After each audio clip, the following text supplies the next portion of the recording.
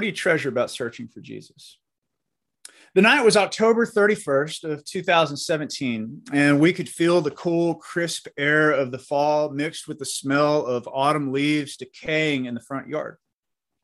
As we readied our kids for trick-or-treating, our youngest, Aaron, was the last to get his costume on, and Eli and Andrew begged us to leave the house and begin their quest for candy at the neighbor's house across the street.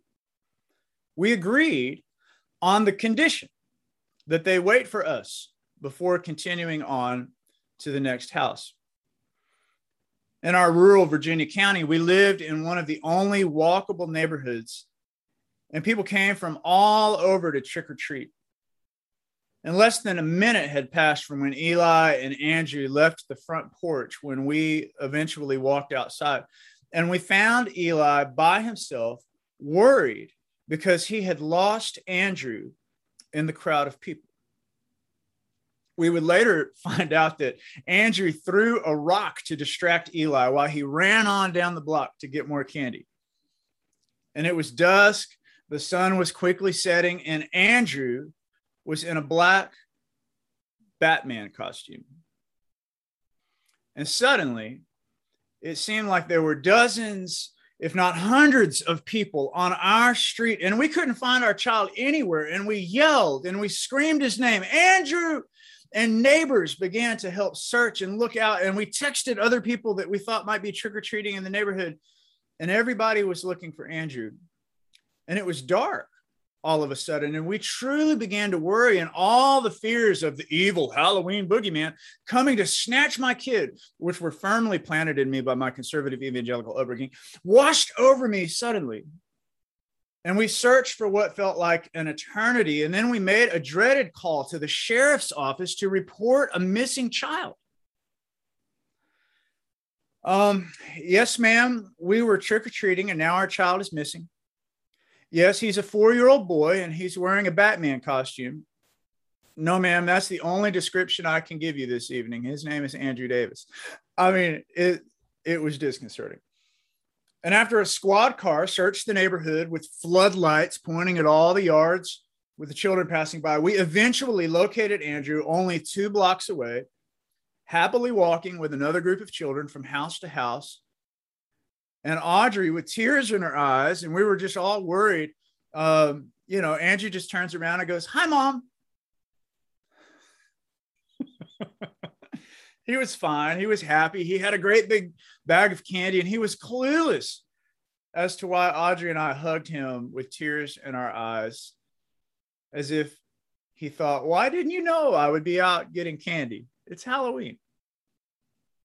And in today's reading from Luke's gospel, the Holy Family is journeying away from Jerusalem after Passover festivities.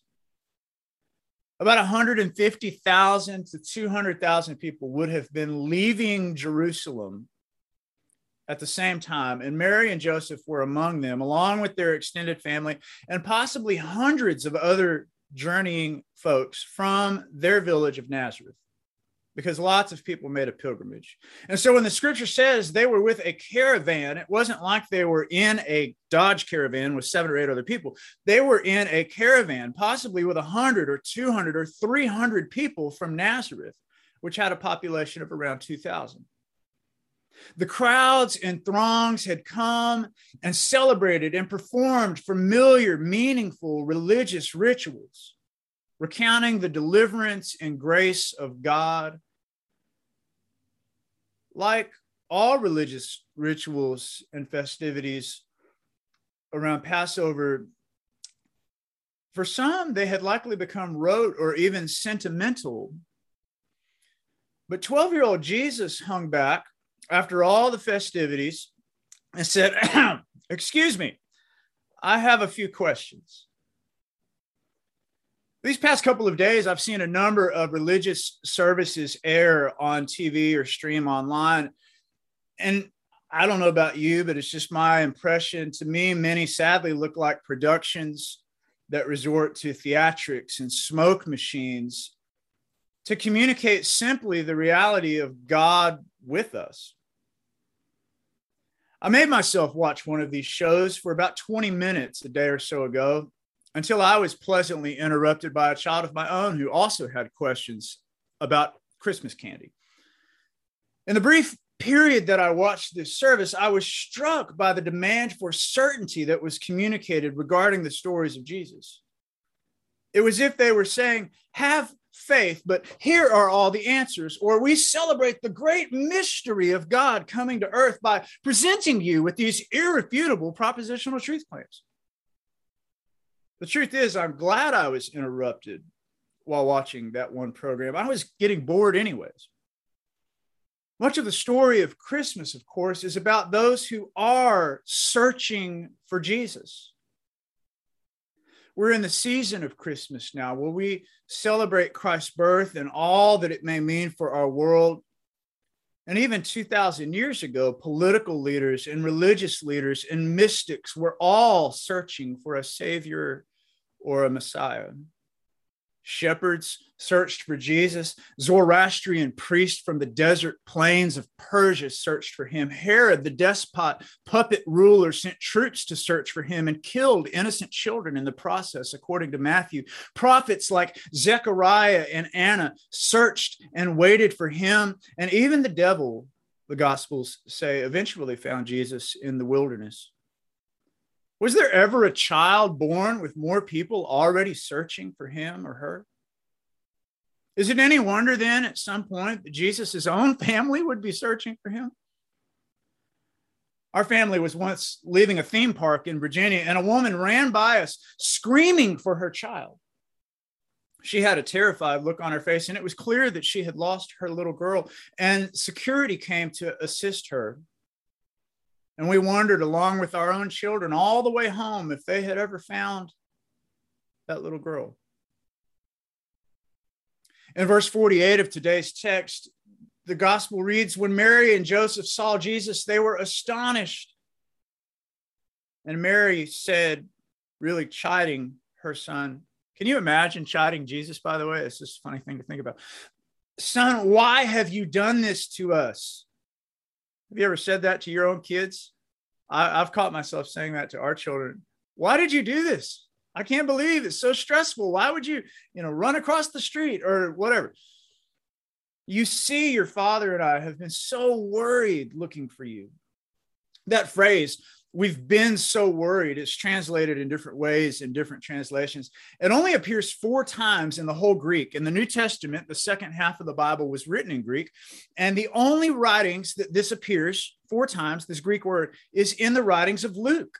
3 times in Luke's gospel and 1 time in the book of Acts, which Luke wrote.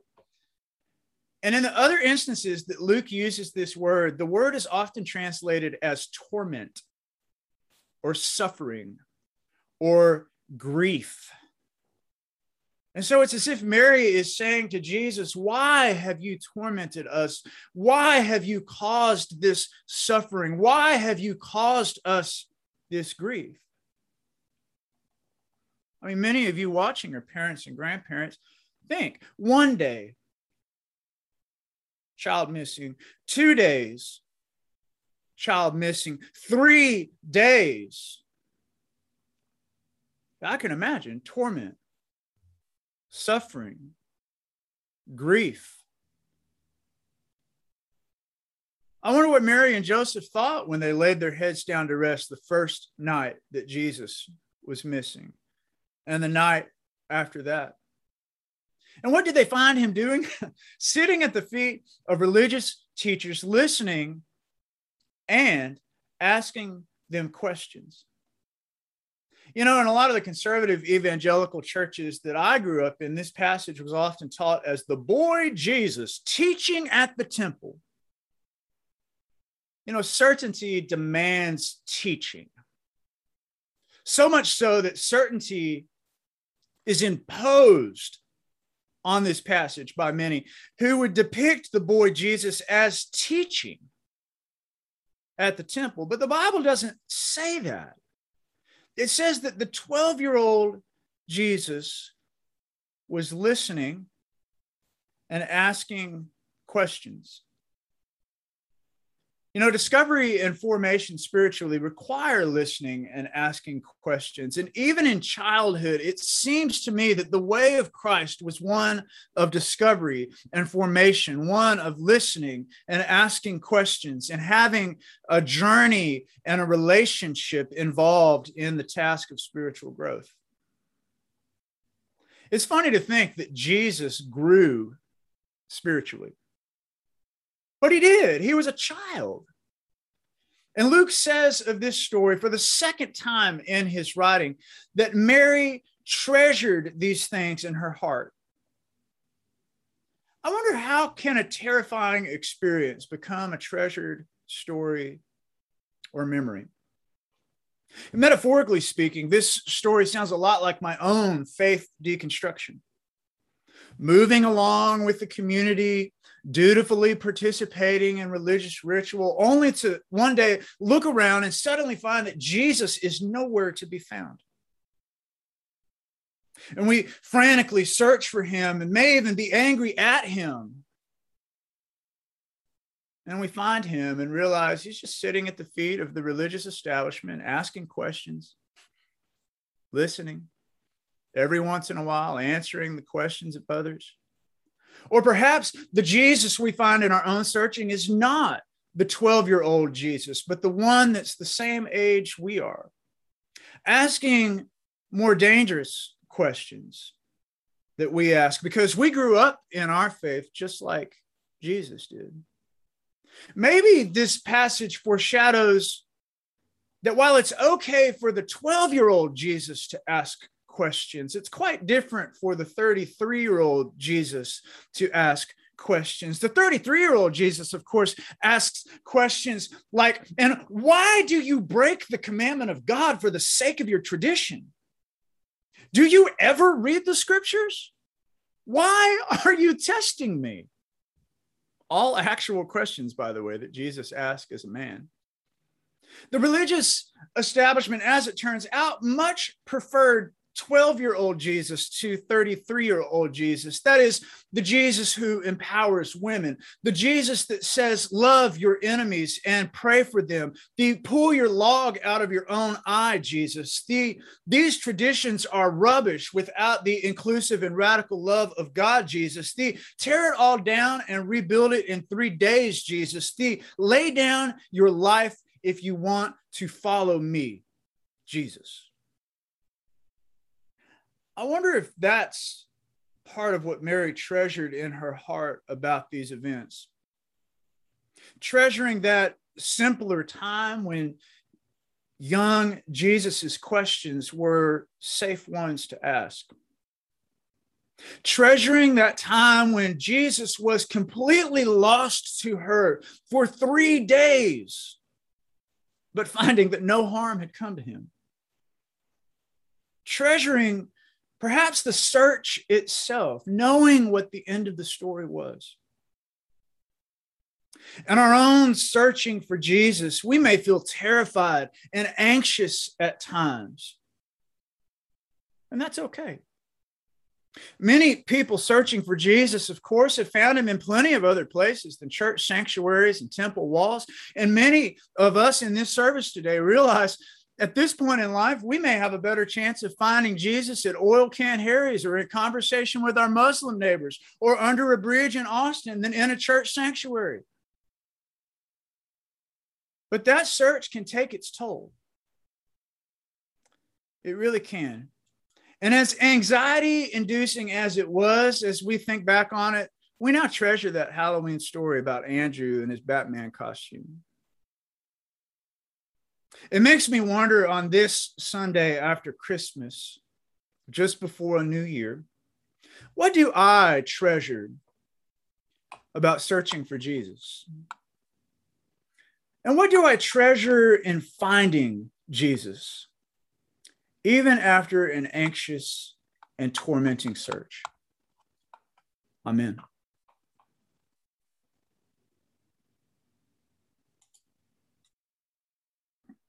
Amen. Amen. Thank you, Jonathan. Pardon me. Just give me a second to get over to my right screen. Invite you now to participate with me in the litany. This is the litany for the first Sunday after Christmas, year C, Litany for Christ Among Us. I'll read all the text and you can respond with me in the bold. Aloud is the best and funnest. Here we go. God, in this Christmas season, we turn our hearts and minds to your great love, which is demonstrated in the person of Christ, a powerful force for transformation in the world, available and freely given to us all. We echo that loving regard back to you and to one another and to our own selves, aligning ourselves with love and love's priorities: compassion, kindness, meekness, humility, patience, practicing forgiveness, letting peace rule in our hearts. In this way, we build heaven within us, in our communities, in our families, in our nations. As in his youth, Jesus the Christ followed the call of wisdom. So we set aside time and energy for learning love's way. We commit ourselves anew to the path of peace, to our spiritual growth, to the generosity of our hearts, in the cultivation of new life all over the world.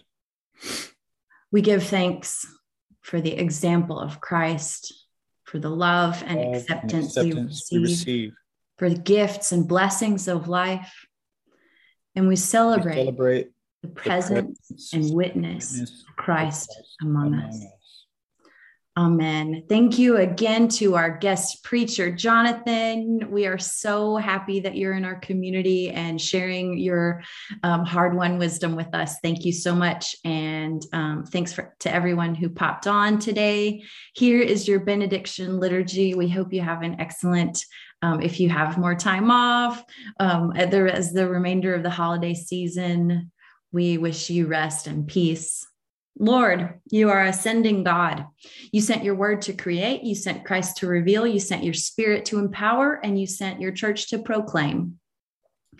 Send us, O God, to renew the earth. Lead us by your spirit and your word. As your people, we now go.